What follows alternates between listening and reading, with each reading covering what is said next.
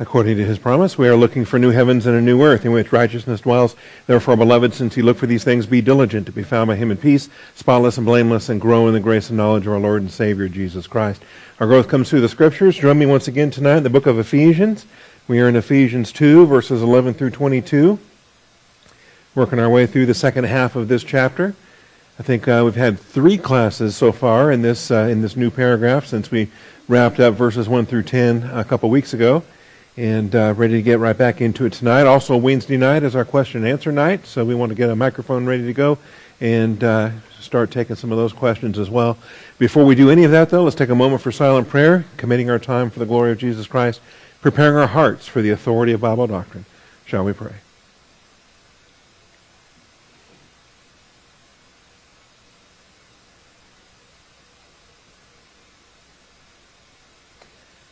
Most gracious Heavenly Father, we thank you for this night. We thank you for your grace and faithfulness. We thank you for the truth of your word and for the blessings that your word provides, Father, not only with how it equips us and what we know, but also how it empowers us in what we do. Father, I thank you for the stability that your word provides, the anchor that we're not tossed to and fro, we're not adrift, especially in this present evil age, Father, in the darkness that seems to be growing darker and darker with each passing day. So thank you that as the darkness grows darker, our light shines brighter, and your truth is sufficient. So we thank you and praise you, Father, asking for your blessing on our time of study tonight, in the questions that are asked, the answers that are given, the word that's studied. Open our eyes, Father. This is deep stuff, and you know it, and you're bringing us through it, Father. So I thank you for this time tonight. I give you the praise and glory in Jesus Christ's name. Amen. All right, before we do get to the Ephesians portion, I do want to take some Q&A. I have a pending question from a week ago already that was Josiah's, and Josiah's not actually here yet, so I'm going to hold off for one more week. Even if he was here, I'm going to say one more week. It's a question related to the Exodus and Moses and what he was told to do, and then his various interactions with Pharaoh, and I think it's a longer answer than... I want to give his question better credit than I can do tonight. So I'm going to take one more week on that and give the better answer next week. So that means we're ready for some fresh questions tonight. Anything that's coming in across the YouTube channel or anything here from our live studio audience. And feel free to go first as well, because Jeremiah's not here with us tonight. So we can take some other questions this evening. All right, we'll come bring the microphone over to Doug. Doug, you get to be our leadoff hitter.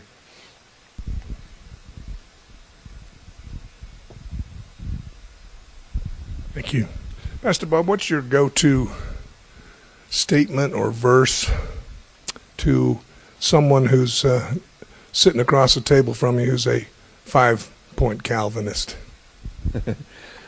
Wow, yeah. Well, let me tell you, I've got a magic wand. I can just wave it and solve all those problems. You know, honestly, I don't know if there's one verse you can go to. Where would you begin? So yeah, I honestly, I like Philemon. I like 1 Peter 5. We were in 1 Peter 5. We hit it a little bit this morning too in the Proverbs class, where he says, "Shepherd the flock of God among you, exercising oversight, not under compulsion, but voluntarily, according to the will of God." And you know that's a big deal, because I colored that yellow years ago, and it's still yellow. I think that phrase communicates a number of things, not just for shepherding, but for giving. 2 Corinthians 9, God loves a cheerful giver, that we can't be giving grudgingly or under compulsion, but as a man has purposed in his heart, so let him give. And then you have this passage here for shepherding, again, not under compulsion, but voluntarily. And I think fundamentally, and when I talk to Calvinists and folks of this nature, I want to ask them about this compulsion. Why do they think God is happy with compulsion when the Bible clearly says he's not? That he wants free will volition, that he wants the voluntary love and worship and service and everything that we're called to do. So this is a good verse here for not under compulsion, but voluntarily according to the will of God. And just ask him, how do you reconcile that with your theology that makes God the author of sin, makes God the one who forces us to do everything, he makes us believe? and just start with that, because I think the idea of compulsion really, I think it sits well. Also, by the way, if they're married, you got another avenue you can talk about too, with the idea of forced love. That if you force somebody to love you, is that what is that? Is that real? No, it's got to be voluntarily, and that, I think that goes a long way too. That's beautiful. Thank you. All right, you're welcome. But it won't happen sitting across the table. It's going to be a long project, I suspect. Yeah. Especially the ones that I've encountered in the past, too, that have been very committed, that have been very saturated in it for a long, long time, then they're very vested in defending that, I noticed. Yes, sir. Do you, I don't know how to put it, like approve of putting names to spirit, the spirit of an Ahab spirit, a Jezebel spirit, a blah blah blah spirit, finding a lot of people doing that. It's kind of it's a trend, actually. And somebody must have written a book, and so now it's gotten popular in circles. I think that's how that happens. The Bible talks about a spirit of jealousy, talks about a spirit of wrath, talks about a spirit of lust. So you can find those phrases, and based on that, they are biblical expressions. I don't have a problem with that. But some of that, when they talk about naming a name, some of that actually ventures into Kabbalah, it ventures into mysticism, and we don't want to go there, right? We're not naming names, and particularly if we think that it gives us a power over those spirits, right? We just want to stay in fellowship, keep our armor on, rebuke those demons, whatever their names are, I don't care. Just be gone and don't come back, kind of a thing. So does that answer the question? I really don't name those spirits in my prayers or any kind of personal interaction. The last time I was face to face with a demoniac, it just left me just ice cold, because I knew I'm staring at this demoniac, eyes, face to face. We were like 3 feet from each other, and so I commanded him. I said, "Depart and never return." And I swear this man did almost like a military about face, and off he started marching, and I never saw him again. So then I closed the church door and I went back to my office and started praying, because I just had this icy feeling that I was face to face with a demoniac right there. So that was over in the old church building on Woodrow. But anyway, so yeah, I wouldn't try to name a name or do anything like that with those guys. Okay. Good question, though. All right, other questions. Maury's got a question. I hope I say this right. I believe this was it was right after talking about the royal family of God, but you went to Colossians 2, and I'm going to verse 9, because you didn't want anyone to be taken, he didn't want anyone to be taken captive through bad philosophies. Uh-huh. And then he goes on to explain, it says, "For in him," meaning Christ, "all the fullness of deity dwells in bodily form." Yes. I wanted you to explain just one more time, because I thought the fullness were those who are his, the church. Correct. And yet, but this sentence seems to maybe be a little different. The fullness of deity dwells. It maybe he's just speaking about Christ here. Yeah, so we mentioned this on Sunday, and I think we're going to have more to study on this. We already addressed fullness a couple of times in Ephesians chapter 1. And when we taught this in Colossians, I pointed out that there's more to study related to this. So see to it that no one takes you captive through philosophy and empty deception. Obviously, this is a mental captivity. This is when your mind is occupied with things that shouldn't be occupied. According to the elementary principles of the world. That came up this morning as well. These are the stoicheia. These are the fundamental building blocks of this fallen cosmos. And rather than according to Christ. For in him, and this is where I got to put a red exclamation point. I haven't done this yet, but I want to label Colossians the way I labeled Ephesians, where every single in Christ statement is tagged with that red exclamation point. In him, all the fullness of deity dwells bodily. All the fullness of deity dwells bodily. That's in Christ. And typically, as this passage is taught, I think most pastors, most commentators, they approach this from the idea of hypostatic union, that he is the God-man, that he's undiminished deity while still true humanity, united together in one person forever. And I don't dispute that. That is factually, doctrinally correct. I'm just I'm wondering if that's what this verse is specifically driving at, or is there something beyond that this verse is driving at? So when I started doing more fullness questions, I'm going to leave that right there, and I'm going to open up another window. I'm going to drag it down here. Can't do this with a print Bible, can you? And so I'm going to leave that fullness dwells in bodily form. And then in Ephesians 1:20, you might remember, or 23, I guess, the last verse of the chapter here. Yeah, so the Father brought about these things in Christ, seated him at his right hand in the heavenly places. It says he put all things in subjection under his feet and gave him his head over all things to the church. But notice now, as the church is being defined, that's the church universal, the whole body of Christ, not just Austin Bible Church, but the church universal, the whole body of Christ.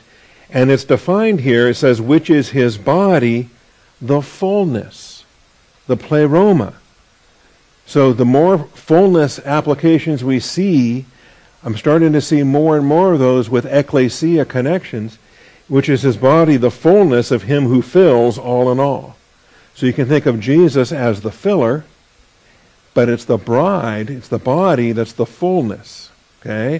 So you got plerao, you got pleroma. These are the verbs and the nouns that we're dealing with there. So we are the body of Christ. We are the fullness of Christ. And that Ephesians, remember Ephesians is the sister letter to Colossians. And so when we read in Colossians, it's in him that all the fullness dwells bodily. I'm going to be doing some more work on that. I really want to see the church and our dwelling as we dwell bodily, right? Because we are a body, and so we should dwell bodily. And that's I think it's a great connection. It's one I'm going to be doing some more work with moving forward. Okay. Thank you. All right, let's come forward here, and then we got another one at the desk. But let's come up here to Mr. Carpenter, please.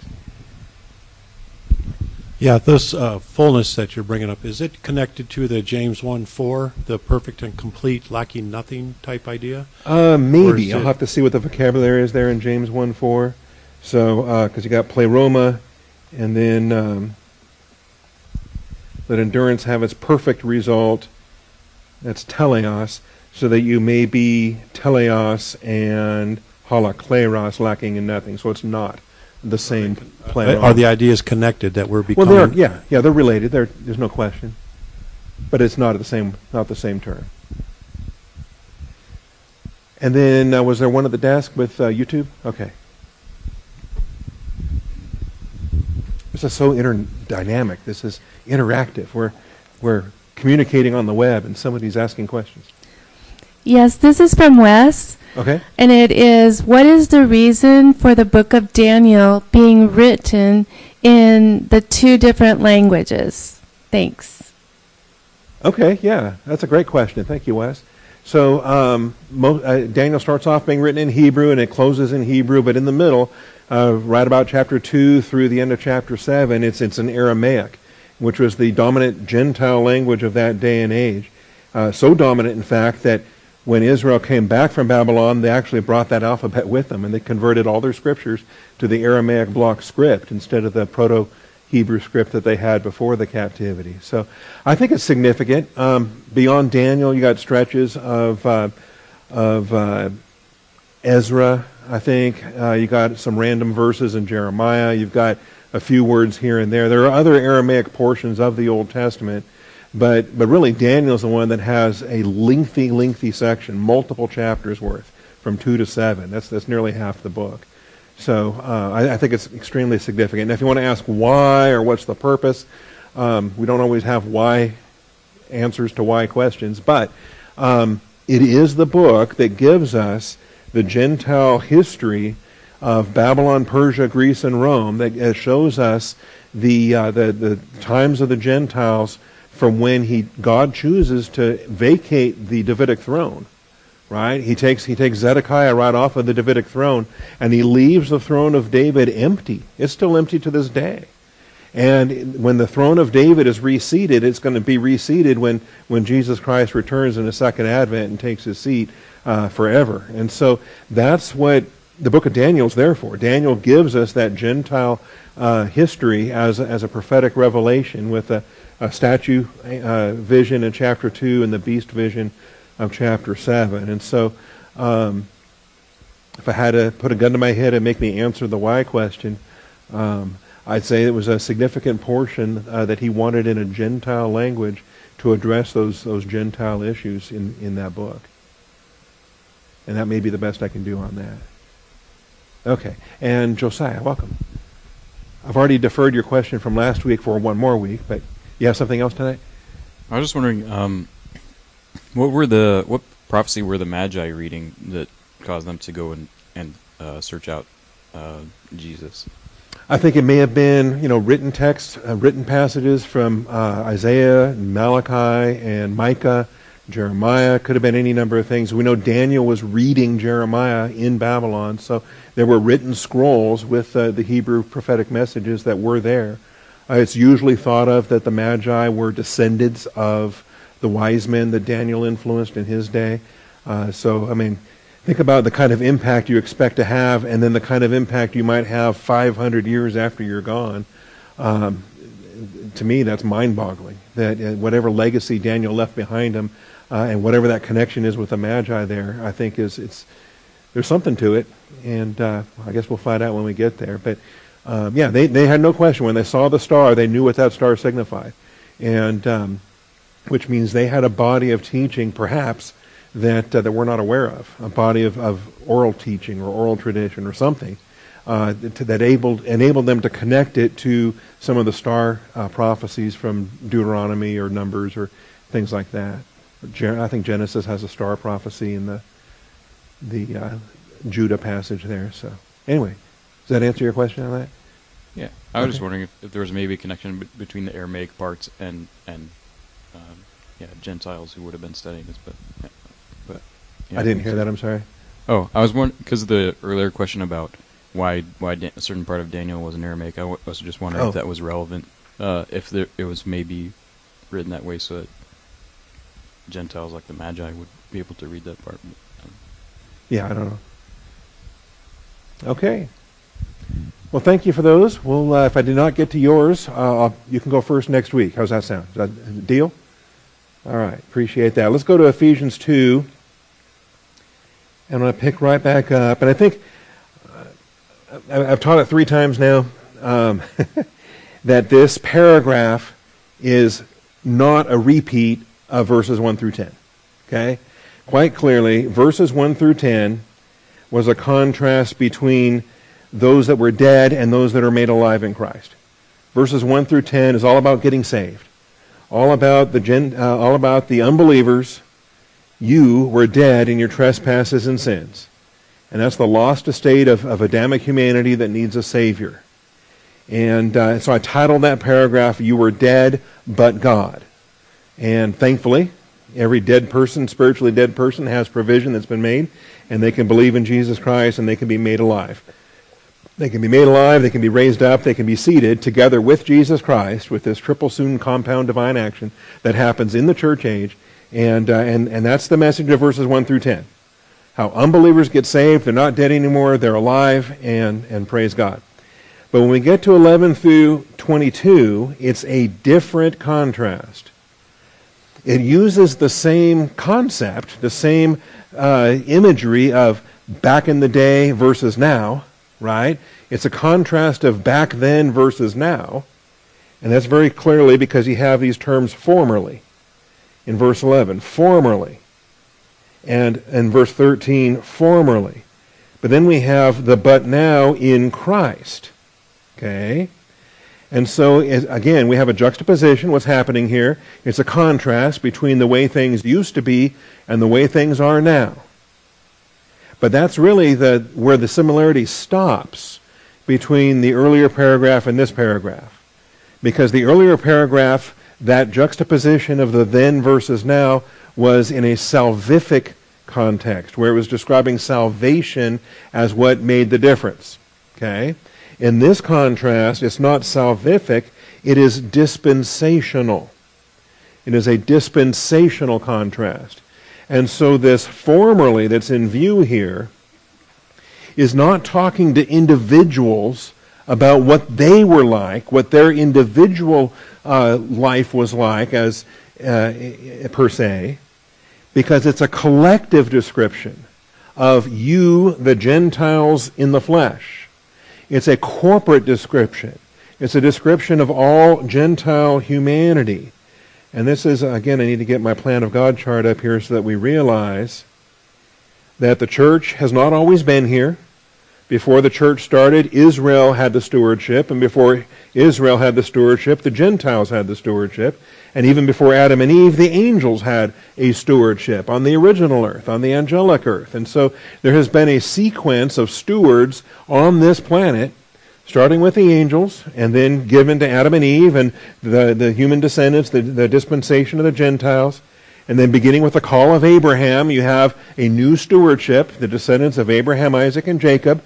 They become the chosen people, and the dispensation of Israel is centered in their ministry as an earthly nation surrounded by all the Gentile nations. And really, this now is the context for what Ephesians 2:11 through 22 is describing as formerly. Formerly. These are the former days that are being referenced in verses 11 through 22. And they're being contrasted with the now of the church. So the formerly was the dispensation of Israel, where the Gentiles were completely excluded. And the now is the church, where Jew and Gentile are brought together in one new man. So this is really the biggest idea, and if we have this as a starting point, the rest of these verses are going to go so much easier for us as far as that goes. So therefore remember, the salvation essay is now followed by a different contrast. This different contrast is not what it was like to be an unbeliever versus what it's like to be saved. This contrast is, what was it like for the Gentiles before the church age? And what is it like now that Gentiles and Jews are being created into a new man in Christ? So that was then, this is now. And that's what verses 11 through 22 are taking us through. The contrast in this paragraph is the Jew-Gentile contrast and the glorious new man reality in Christ. And this is something that we're commanded to remember. We're commanded to remember. Nowhere in verses 1 through 10 were they commanded to remember what they were like as unbelievers. Okay? It's just kind of, it was what it was, and it was ugly, and we all used to be unbelievers, and now we're saved, and we're happy to be saved. But that passage never commanded the readers to remember being spiritually dead. Here, though, we're being commanded to remember the differences between the former dispensation and the current dispensation, if I can paraphrase what we're looking at in these verses. So remember formerly, but now, in Christ Jesus, you who were formerly far off have been brought near by the blood of Christ. And so that's a new position for the Gentiles that they never had in the dispensation of Israel. And that's what we're going to see. Because remember, in the dispensation of Israel, whether you're talking about the age of promise, the age of law, the age of the incarnation, or, also to be honest, moving forward after the church age, Israel has two more ages coming up, the age of the tribulation and the millennial reign of Jesus Christ. And in those future ages, just like with the past ages, the distinction between Jew and Gentile is a reality. Okay? It is absolutely a reality because that barrier is removed in Christ. That means church age. That means baptism of the Holy Spirit identified in Christ and the realities of what we have in the church age. When the rapture takes us home, when you and I depart at the trumpet and the rapture takes us home, this body that we call the church, this positional truth reality of being in Christ, that's concluded. You've got to be very clear on that. The first person who gets saved after the rapture, even if it's just, 3 twinklings of an eye later, okay, that's 3 twinklings too late because we're gone in 1 twinkling, okay, right? And we are raptured out of here, and then maybe somebody's looking around and sees all these clothes everywhere and these, stuff that's left behind, and they wonder why that beautiful purple car is just sitting there and there's no driver, The first person who gets saved after the rapture becomes a believing Jew or a believing Gentile, as the case may be, and they are not a part of the church. They're not baptized into personal union with Jesus Christ. They don't receive the permanent indwelling of God, the Holy Spirit, like you and I receive the permanent indwelling of the Holy Spirit. It's almost like you could think of the clock being rolled back, and it's the Old Testament all over again, related to the dispensational realities that existed before Pentecost, before the church began. So I'm going to reference this timetable frequently through these verses. I think we're going to see the realities for what they are in these verses, and I want to make sure we're solid on these things. So the you that we're looking at here is different from the you in verse 1. In verse 1, remember, you were dead in your trespasses and sins. Okay? And that's just a general you to every believer that Paul could be writing to that used to be an unbeliever. It applies to everybody. But this you, in verse 11 and verse 13, and all these verses here, this is a corporate, collective you. The Gentiles in the flesh, called uncircumcision by those called circumcision. Okay? So the Gentiles in the flesh, that's who he's addressing here. That's the you-who of verses 11 through 22.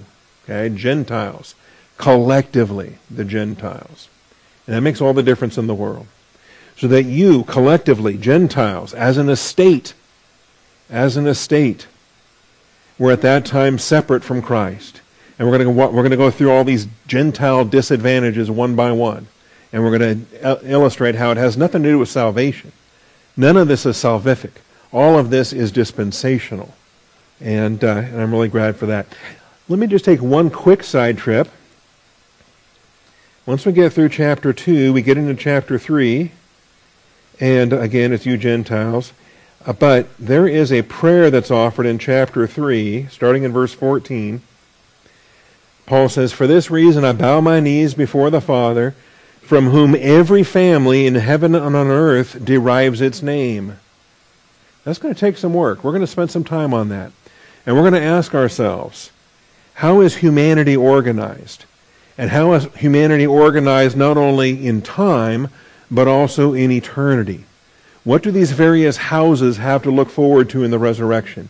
What are these various Gentile houses? And of course the nation of Israel is unique.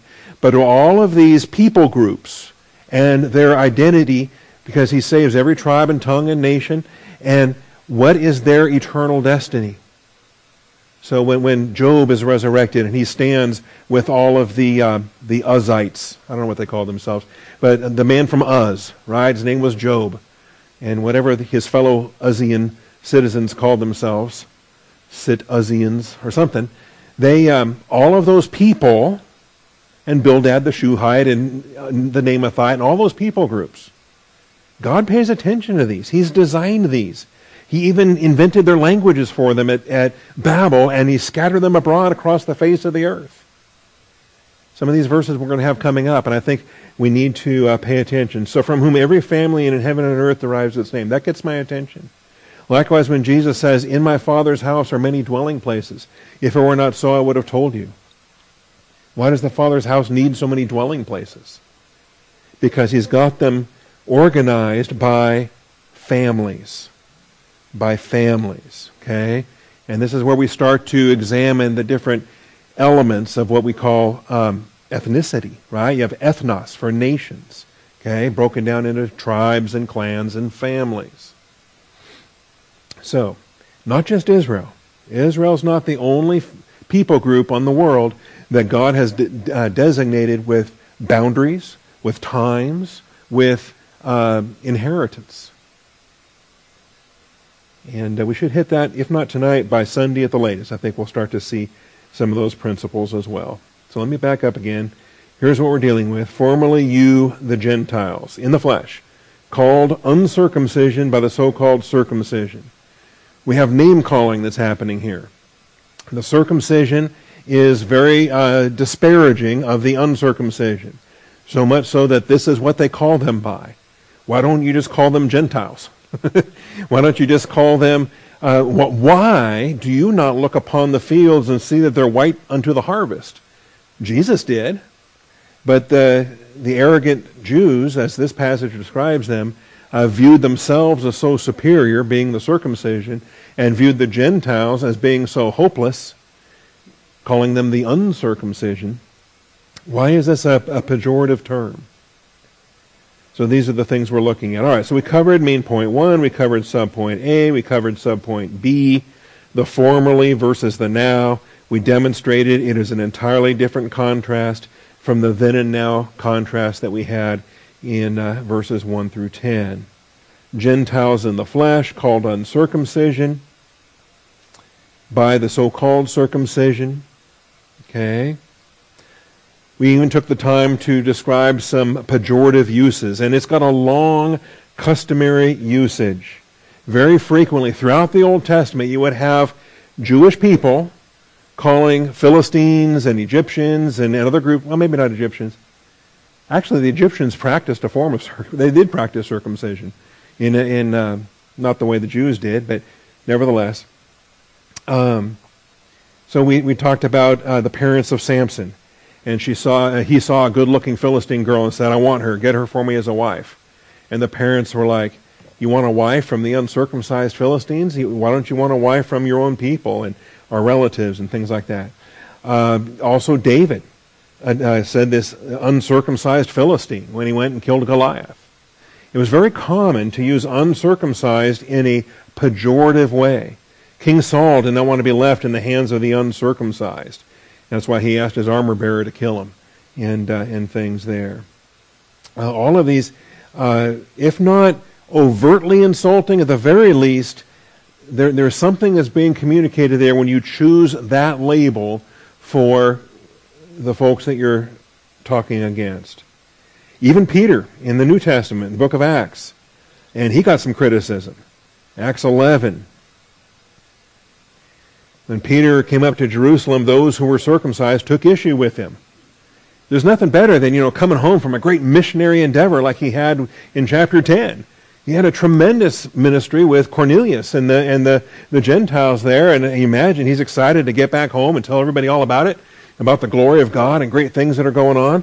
And instead, he comes up to Jerusalem, and those who were circumcised took issue with him, saying, you went to uncircumcised men and you ate with them. Yeah? Okay. And it's almost like, what great victory, what great ministry, and praise God for Cornelius and all the fruit that's born there. But they don't have the capacity to celebrate because they're just looking down their nose at, you were eating with uncircumcised Gentiles. What are you doing, right? And it's how comparable is that to Jesus doing all his miracles, and then the religious Pharisees saying, well, you shouldn't do that on the Sabbath, right? You should have waited till tomorrow to heal that poor woman that had been suffering for 12 years, okay? Why are you doing these things on the Sabbath? And they're so judgmental over the works of God, the glorious works of God that were being performed among them, and all they can think about is, oh, you're breaking our Sabbath. In their criticism of him. So here's these guys criticizing Peter. You went into uncircumcised men. And here's the thing. These aren't the religious Pharisees doing this. These are Judaistic Christians. These are the Jewish background Christians of the Jerusalem church. They had their hang-ups, and these are the issues they had to iron out in the first couple decades of the church age. So Peter began speaking and proceeding to explain to them in orderly sequence, and he just lays it out there. Anyway, he gives a good testimony. So all of these pejorative uses and any kind of pride that the circumcised might have, it's all entirely inappropriate for a lot of reasons. Even though, yes, it's got a long customary usage, doesn't mean you have to continue it or you shouldn't even be doing it just because they did it back in the day. And I think there's principles here that are pretty interesting. Deuteronomy 9, verses 4 through 6, instead of being prideful, they should have been humbled. Their circumcised status was a mark of God's grace. That he didn't pick them because they were so worthy of being picked. That they weren't the chosen people because God just couldn't help himself. He looked down at humanity and said, oh my goodness, I love those Jews. I can't help myself. I'm going to make them the chosen people. And we have the scripture that tells us this. Do not say in your heart, this is Deuteronomy chapter 9, verses 4 through 6. Do not say in your heart when the Lord your God has driven them out before you, because of my righteousness the Lord has brought me in to possess this land. But it is because of the wickedness of these nations that the Lord is dispossessing them before you. That's why all the Canaanites are being swept away and why that land is being given to Israel. It is not for your righteousness or for the uprightness of your heart that you are going to possess their land. It is because of the wickedness of these nations that the Lord your God is driving them out before you, in order to confirm the oath which the Lord swore to your fathers, to Abraham, Isaac, and Jacob. He even told Abraham that. He said, your children are going to be slaves for 400 years, but I will punish these nations. Know then it is not because of your righteousness that the Lord your God is giving you this good land to possess, for you are a stubborn people. And that's just flat out telling it like it is, letting the Jewish people know. So remember, do not forget how you provoked the Lord your God to wrath in the wilderness. And all these examples through all the wilderness wandering. And this is Deuteronomy. This is the Lord speaking to the second generation. Because the Exodus generation, only, all of them have died off. It's Caleb and Joshua remaining to go into the promised land. So it's not because the boasting is inappropriate. They were selected because of the grace of God. They didn't earn it. They didn't deserve it. That's the same thing as our salvation. We can't boast in our salvation. Did we earn or deserve that? Obviously not. It's by grace you've been saved through faith. So lest no man should boast. Okay, we just got through with that in verses 8 and 9 of Ephesians 2. Some of these other verses I really like. I love 1 Corinthians 4:7. For who regards you as superior? Isn't that a great rebuke? It's a great rhetorical question. For who, besides yourselves, because you don't count, you regard yourself as superior. Well, who besides you regards you as superior? And what do you have that you did not receive?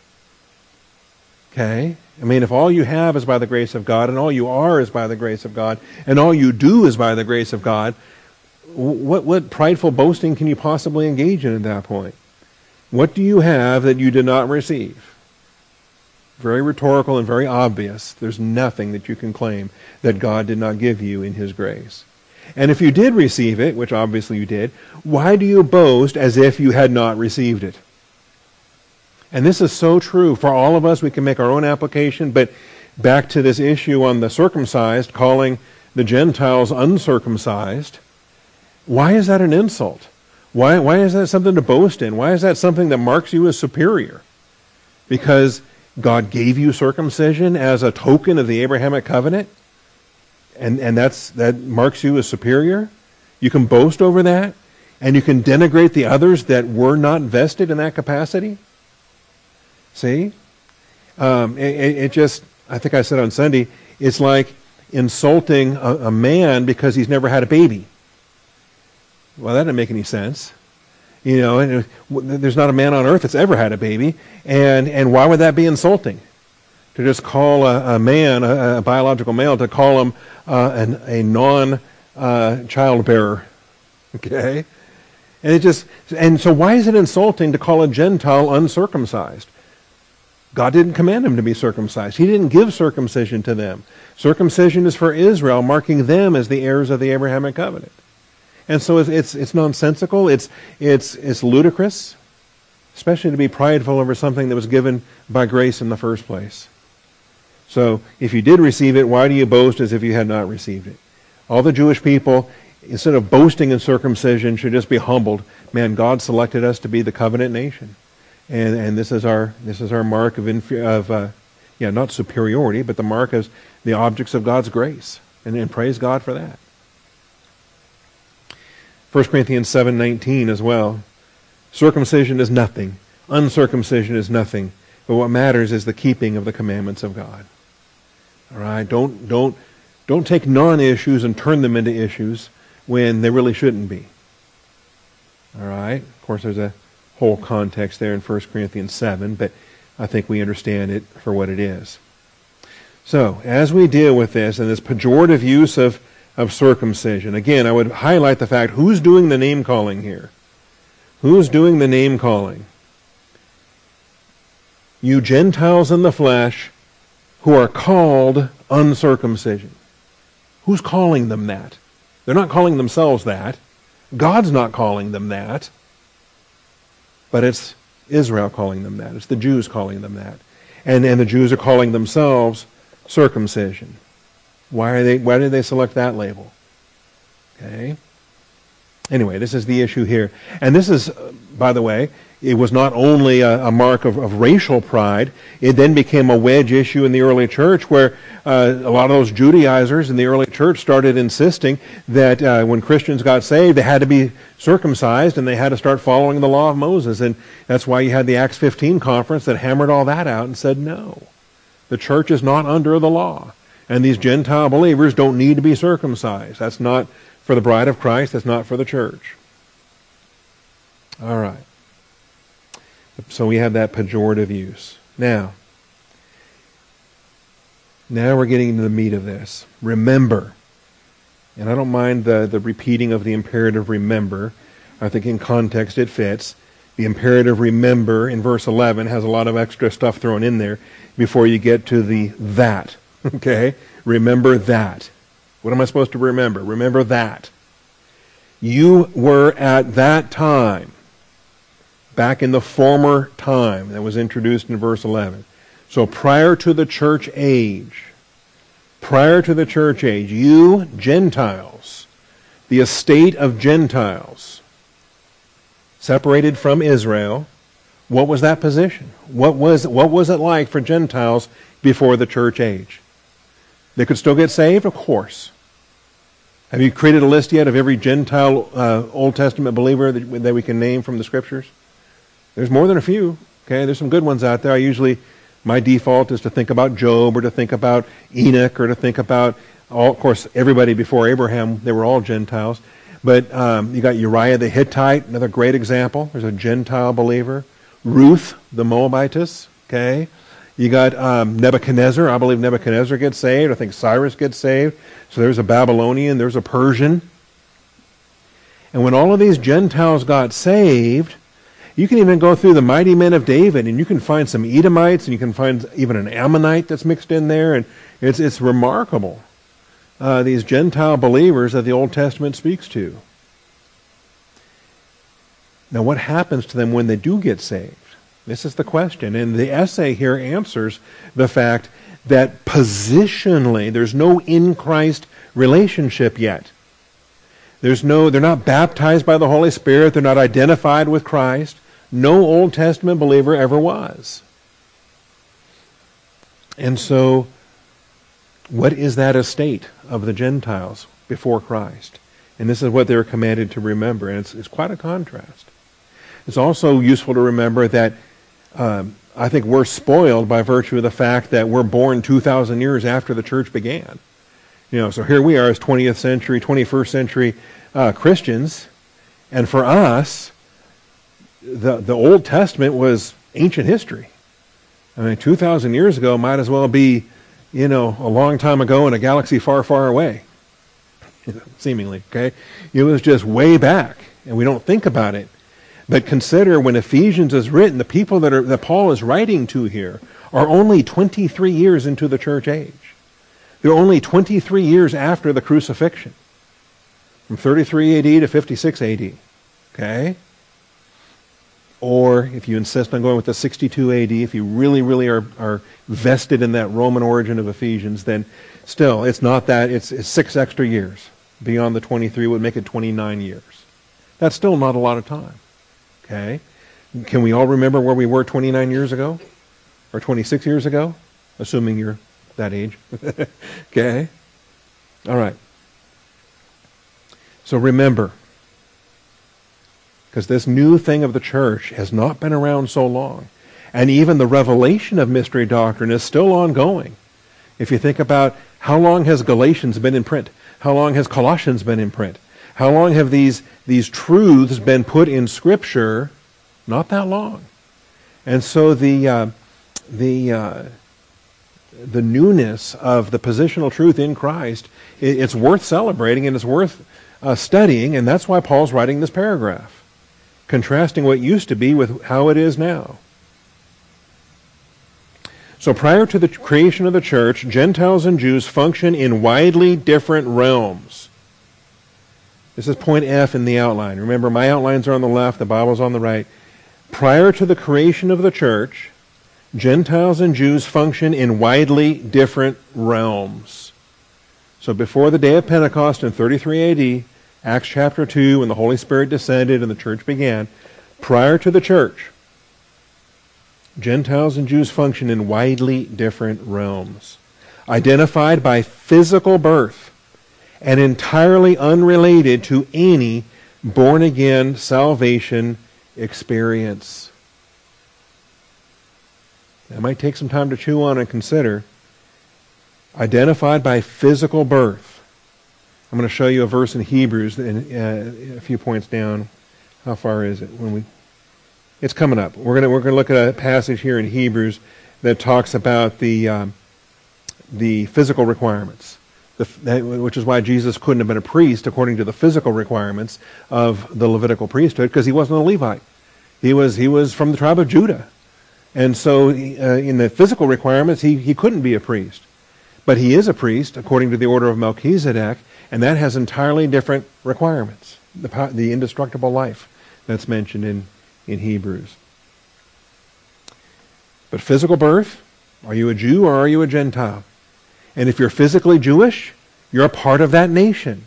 All of these disadvantages that the Gentiles had were all advantages that the Jews had, whether they were saved or not. And we're going to go through these one by one, but you'll notice in verse 12, separate from Christ, without Christ. Every Gentile nation was separate from Christ because the promised Messiah was a Jewish Messiah. The promised Messiah was promised in the Hebrew Scriptures and promised to the Hebrew people, and he was born to the Hebrew people. Of the flesh, he was born a Jew. And so all the Gentile people groups were Christless. There was no Greek Messiah. There was no Roman Messiah. There was no Lydian Messiah or any other ethnicity that could have been present in Ephesus at this time. I think the bulk of them were Anatolian Greeks. Okay, and their goddess was Artemis of the Ephesians, who wasn't really a god anyway, so they were also godless. But excluded, separate from Christ. Every Jewish person had a promised Messiah on the way. And that was true whether they were saved or not. Excluded from the commonwealth of Israel or a citizen of the commonwealth of Israel. If they were born Jewish, that was their birthright, that was their inheritance, that was their family, clan, tribe, and nation. And so every Jewish person from Abraham to the church age beginning, every Jewish person there was vested in the commonwealth of Israel. The polity, the politeia. We'll talk about the politics of Israel. But the Gentiles were alienated from the politics of Israel. The Jews were native. Strangers to the covenants of promise. What Gentile nation could claim an unconditional covenant like the Abrahamic covenant or the Davidic covenant or the New Covenant? None of them. The covenants were with Israel, whether they were saved or not. The Jewish, even Jewish unbelievers, were still under the covenant statements that were made on behalf of Israel. Having no hope. What hope did the Gentile nations have? What was their eternal destiny? Could they look forward to a kingdom that cannot be shaken? Could they look forward to... No Gentile nation could, only Israel. Israel had their future that was so guaranteed, even if he sent them off into captivity, they were still promised to be brought back because they had a hope. They had a future hope. He says, I have plans for you, plans for your welfare and your hope. That's Israel. No Gentile nation. And then without God in the world. The gods of the Gentiles were idols. The gods of the Gentiles were fallen angels posing as gods. They were demons. There's only one true God, and the one true God, creator of heaven and earth, is the God of Israel.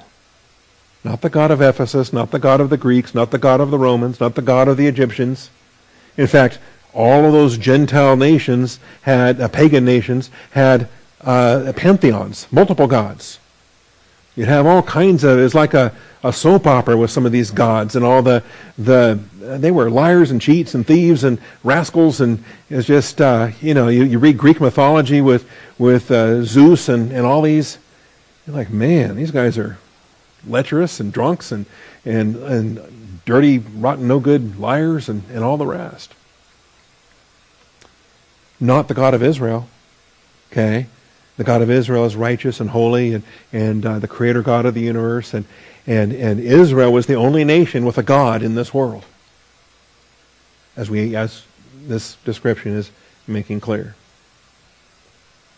And even a Jewish unbeliever, right? Judas Iscariot was an unbeliever, but he was Jewish. And so all of these disadvantages, he had all of these as his personal advantages, being racially Jewish. But he died and went to hell. All right. So this is what we're going to spell out. And I'm using this kind of as a big picture, and then we'll get more detail under point 2.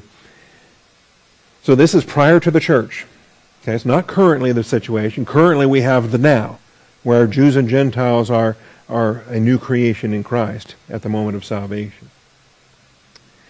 The Jews were the chosen people, and they had every Jewish advantage regardless of whether they were even saved. The Gentile nations had every disadvantage, even when individuals among them happened to get saved. Okay, so Uriah the Hittite got saved. That does not place the Hittites into some kind of a redeemed category where all of a sudden now they have covenants and they have a Messiah and they have hope and they have any of that. Okay, because the estate of the Gentiles is unaffected just by individuals getting saved.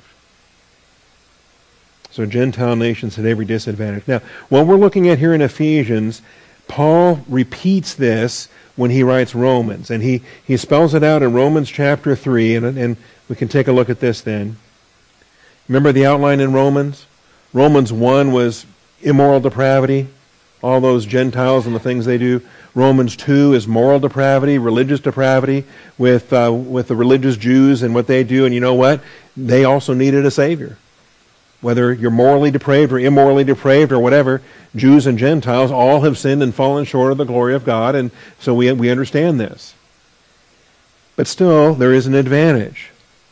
You might be tempted to say, well, there's no advantage. We're all sinners. We all need a Savior. That's true. But what advantage then has the Jew? Okay, glad you asked. Scripture has the answer here. What is the benefit of circumcision? Paul says, great in every respect. You know, just like I say, I wouldn't trade the church age for anything under the sun. The Apostle Paul was he loved his people. He absolutely loved. He was very patriotic. He loved his kinsmen according to the flesh. He would even volunteer to lose his own salvation if he could, just to save his kinsmen. So what was their advantage? Great in every respect. First of all, they were entrusted with the oracles of God. How about that? Okay, the Hebrew people with the Hebrew canon, with the Hebrew scriptures. No Gentile nation had that. Well, what written canon did the Gentiles have before Abraham? None. Job didn't have a Bible. Enoch didn't have a Bible. Noah didn't have a Bible. All of the Gentiles before Abraham, before Moses, technically, Moses gave the first books of the canon of Scripture. But it was the Hebrews, it was the Jews that were entrusted with the oracles of God. And in fact, the entire canon of Scripture was the Hebrew canon, Hebrew and Aramaic canon of what we call the Old Testament, until the church. And then a Greek canon would be added to the Hebrew canon. So this is a great advantage, entrusted with the oracles of God. So then the question, what then? If some do not believe, their unbelief will not nullify the faithfulness of God, will it? May it never be. So even though they had all of those advantages, you still have individual Jews that would not believe. Okay? There's other things that we talk about here too. If I get a little bit lower down, there's other elements here, but we'll hit some of those too. I think Romans 9 is another passage I want to go to that describes the great advantages that Israel has. We'll talk about some of those as well. So, that was then, but this is now. At that time, here's what you were. Here's what you were. Remember, you were at that time separate, alienated, strangers, hopeless, godless. Also, you were far off. You were far off. These are the adjective descriptions we have in verses 12 and 13. Separate, alienated, strangers, hopeless, godless, and far off. That's the Gentile estate until the church age. Until the church age. This catalog of Gentile disadvantage has a similar catalog of Jewish advantage in Romans 9. Here's where we get to the Roman. I knew it was coming up. Here's the Romans 9 parallel. And this is where Paul volunteers to go to hell. Paul volunteers, it's not possible, okay? But if it were possible, he would trade his salvation for the Jewish people. He says, I could wish that I myself were accursed, separated from Christ for the sake of my brethren, my kinsmen, according to the flesh. This is his desire, okay? Who are Israelites. Now look at these advantages. Who are my kinsmen according to the flesh, who are Israelites. There's the commonwealth of Israel. There's the politeia, the citizenship, the politeia that they had. No Gentile had a part in this politeia. Who are Israelites, to whom belongs the adoption as sons.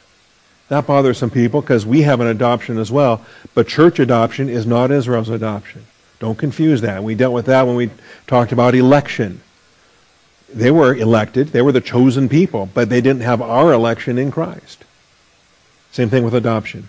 Also the glory. To whom belongs the glory? What Gentile nation ever had the Shekinah glory living in their capital? The Shekinah glory that guided them for 40 years in the wilderness. The Shekinah glory that could be approached by a high priest one day a year for national atonement. No Gentile nation had any of that. Sometimes I think the demons motivated them to create these substitutes. They created the Oracle of Delphi, for example, was this mystical place to go to and get your answers and whatever, just a demonic centerpiece of things. Okay, but no nation, no Gentile nation had the glory that Israel had. That's why it was so sad when Ezekiel saw that glory departing and said, it's gone. Okay? So the whole Ichabod thing's about. Also the covenants. The covenants are Israel's. And the giving of the law. Keep in mind, the covenants and the giving of the law are separate. And I think we do well if we keep the covenants limited to Abrahamic, Davidic, and new, and we don't lump in the Mosaic covenant because it was conditional. The law was different than the unconditional covenants of Abraham, David, and the new covenant. I'll say more on that when we deal with the covenants in Ephesians 2. But what Gentile nations had such covenants? Did God call another nation besides Israel and initiate an unconditional covenant with them? No, not at all. Only Israel. They are the covenant steward nation. The giving of the law, the temple service, the promises, all of these. These were Israel's unique blessings, and no Gentile nation had any of them. No, not one. Whose are the fathers? Don't confuse the church fathers with Israel's fathers. Okay, the patriarchs were the Jewish patriarchs. Whose are the fathers? Okay, what they identified with as their tribe went back to real people, the sons of Israel. Judah was a person before he was a tribe, right? And the Jewish people had the fathers in ways that you and I don't.